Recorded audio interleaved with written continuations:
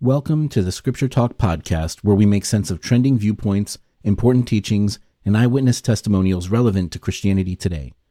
My name is Jason, and today we'll be evaluating a trending Christian viewpoint against the light of Scripture. So something came up in a conversation I had with fellow believers a little while back. It was the end of a prayer meeting, and we were sharing some last-minute testimonies. I was sharing a bit about faith and what God does for those who put their trust in Him. It sparked a conversation, and someone brought up the account of Jonathan and his armor-bearer. From that story, the conclusion was that having doubt and uncertainty were just as important as having faith.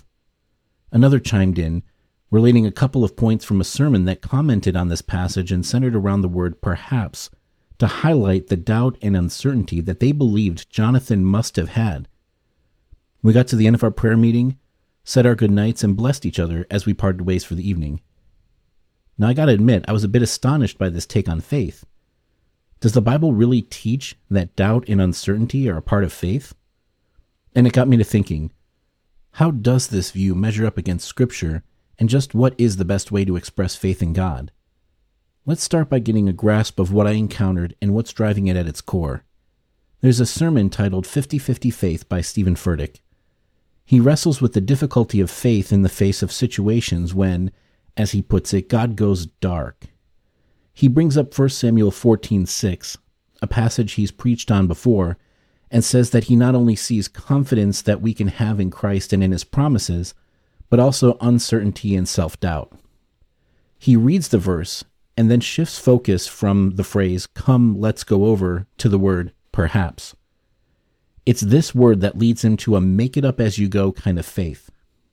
He says that God doesn't say a single word, and that Jonathan and his armor-bearer had to figure things out on their own, act on an impulse, and move on a maybe. He embraces the coexistence of uncertainty and confidence, and assures his listeners that they too will be making it up as they go along. So when we boil it down, 50-50 faith is a gamble, a coin toss. Maybe it'll work, maybe it won't, but at least you tried. Now, is this true? Is faith just a doubt-filled bravado? Does it all come down to a coin toss? Here's what God says via James. The one who doubts is like a wave of the sea that is driven and tossed by the wind. For that person must not suppose that he will receive anything from the Lord. He is a double-minded man, unstable in all his ways. Now wait just a minute. Stephen says it's okay to have self-doubt and uncertainty as long as you're confident. But God says that the one who doubts is double-minded, unstable in all his ways, and shouldn't expect to receive anything from the Lord. So what's going on here? Was God saying something different in 1 Samuel 14:6, or is there something that's being overlooked? Only one way to find out. Let's go ahead and revisit that passage. 1 Samuel 14:6. Jonathan said to his young armor-bearer, "Come, let's go over to the outpost of those uncircumcised men. Perhaps the Lord will act in our behalf. Nothing can hinder the Lord from saving, whether by many or by few." Let's stop here for a moment. Here is where we see the word perhaps, but the very next sentence begins with the phrase, "nothing can hinder." There's certainly no doubt expressed here in God's ability. In fact, Jonathan is expressing absolute certainty about God's ability. So what about God's willingness? Let's continue with verses 7 through 10. And his armor-bearer said to him, "Do all that is in your heart. Do as you wish. Behold, I am with you, heart and soul." Then Jonathan said, "Behold, we will cross over to the men, and we will show ourselves to them. If they say to us, 'Wait until we come to you,' then we will stand in our place, and we will not go up to them. But if they say, 'Come up to us,' then we will go up, for the Lord has given them into our hand, and this shall be the sign to us." Okay, so let's unpack what we just read. Jonathan's armor-bearer expresses agreement, loyalty, and encouragement. But Jonathan doesn't respond by simply taking his armor-bearer's advice. No, instead he sets the stage for establishing certainty. He tells his armor-bearer that they will go over to the Philistines and resolve this perhaps decision based on one of two possible responses. Either they will say, "Wait until we come to you," and it's a no, or they say, "Come up to us," and it's a yes. He was certain that if the Philistines responded with, "Come up to us," that it was a definite yes from the Lord, and that they would have certain victory. This is very, very important. This was not a perhaps of doubt.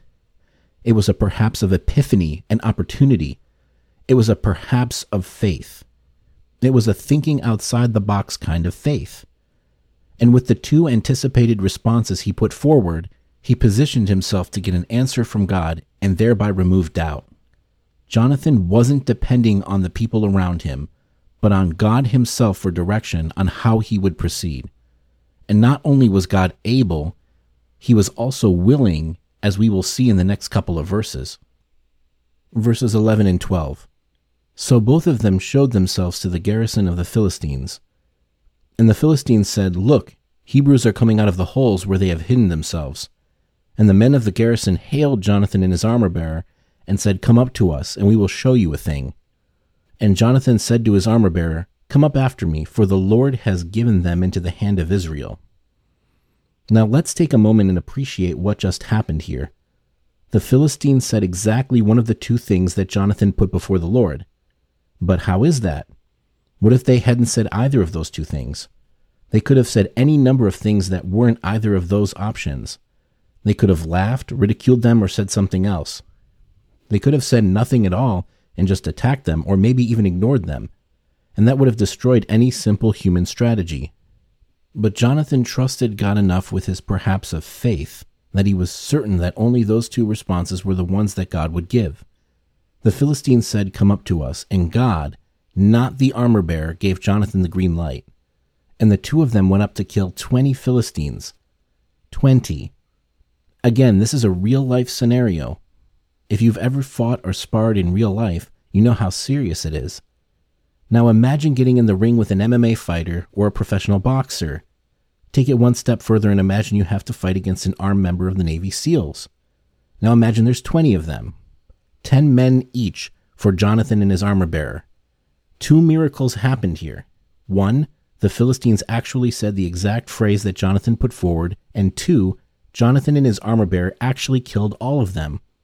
This was certain victory. Jonathan didn't move on a doubt or uncertainty. He removed doubt by putting a choice before God and acted on God's chosen response rather than the advice of the people in his life. We see here that Jonathan demonstrated a faith without doubt and a faith that relied on God's direct input. What we read here in 1 Samuel illustrates a faith that is no different than the kind we are called to. It's the exact same faith we see written about in the book of James. Now, if Jonathan was in line with the scripture from James, how was his faith different from a coin toss? Let's get a little clarity from the book of James. James chapter 1, verses 5 through 8. If any of you lacks wisdom, let him ask God, who gives generously to all without reproach, and it will be given him. But let him ask in faith without doubting. For the one who doubts is like a wave of the sea that is driven and tossed by the wind. For that person must not suppose that he will receive anything from the Lord. He is a double-minded man, unstable in all his ways. Don't embrace doubt and instability. Ask God and it will be given to you. In his own way, Jonathan was asking God for a clear path forward. Jonathan didn't flip a coin. He put on eyeglasses to see clearly. He lacked the wisdom for how to deal with the Philistines, but by asking God for a sign, he received wisdom from God on how to proceed. He didn't doubt. He had faith. And he didn't have a 50-50 faith. He had a 20-20 faith. 20-20 faith. A faith of clarity and a faith of certainty. A faith that involves God rather than excludes him. A faith where God doesn't stay a mystery, but where he reveals himself to us.